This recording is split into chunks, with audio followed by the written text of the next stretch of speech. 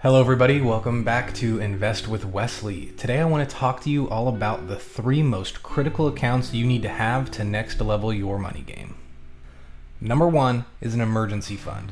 Now this is a super liquid fund that you should keep in a savings account or high yield savings account or money market account.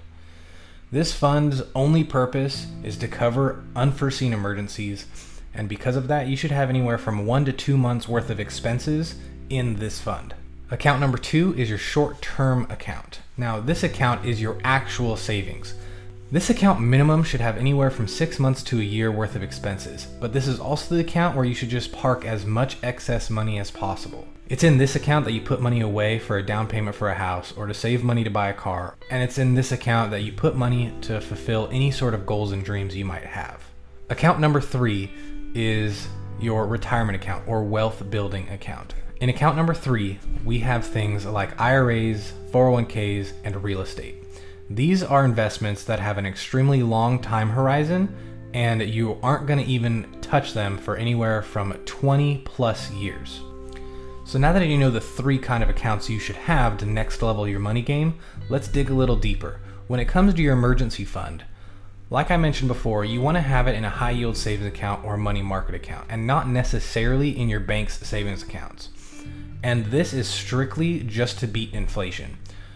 Current interest rates are extremely low, so even high yield savings accounts don't beat inflation. However, the goal is to get as much interest as possible that's guaranteed. Most high yield savings accounts will guarantee you a certain percentage, just like a regular savings account will. The only difference is a regular savings account gives you about 0.25% worth of interest, and current high yield savings accounts get you anywhere from 0.7 to 1.3% interest.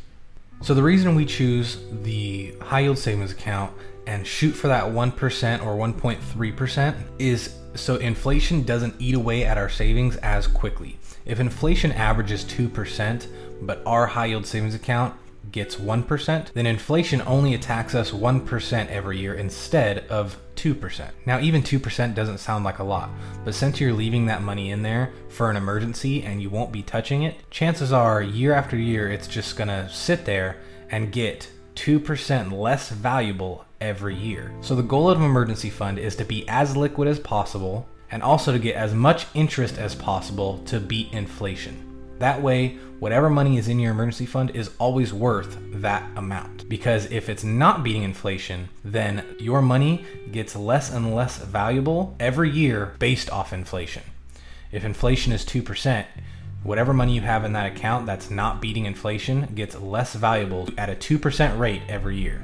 Now, if you're new to finance and you don't know what inflation is, don't worry, I'll make a video all about inflation and deflation in the future. For now, just find a high yield savings account that gets you as much interest as possible. Now, when it comes to critical account number 2, your short-term savings account, you don't want to take unnecessary risk with this. You want to be as diversified as possible and protect yourself from as much downside as possible.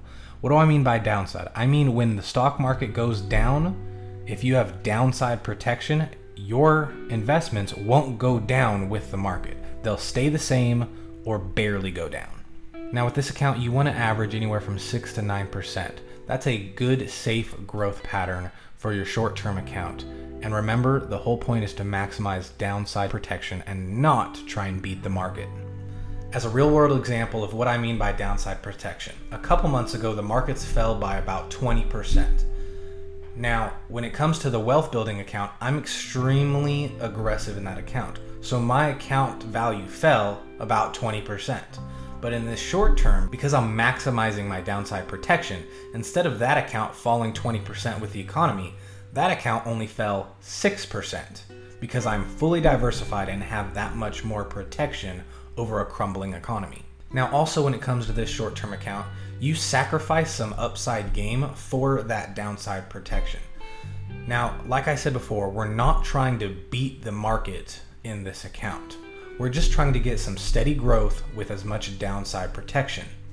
So, when the market goes up 20% in a year, with this account, we're probably only going to see about 9% of that. But because this is not your wealth building account, the upside doesn't matter nearly as much as the downside protection. So make sure you keep that in mind when you're setting up this account for yourself. Now, when it comes to your wealth building account, critical account number 3. This account will fluctuate with time on how close you are to retirement. If you're like me, where you have a long time horizon before you're going to need the money in retirement, then you can afford to take more risk than normal to capture more upside gain. Because you have such a long time to make back any of the money you lose in the short term, you can capture as much upward gain as possible. So as mentioned before in the short-term account, where you want anywhere from 6 to 9%, with me and my wealth building account having such a long time horizon, I want to be as aggressive as possible. So I'm looking for a gain when it comes to my wealth building account of at least 12%. 12% or more is what I'm shooting for because I have such a long time horizon and I can afford to be aggressive with it. But it goes without saying, if you don't have a long time horizon, then you need to start scaling back and protecting that money.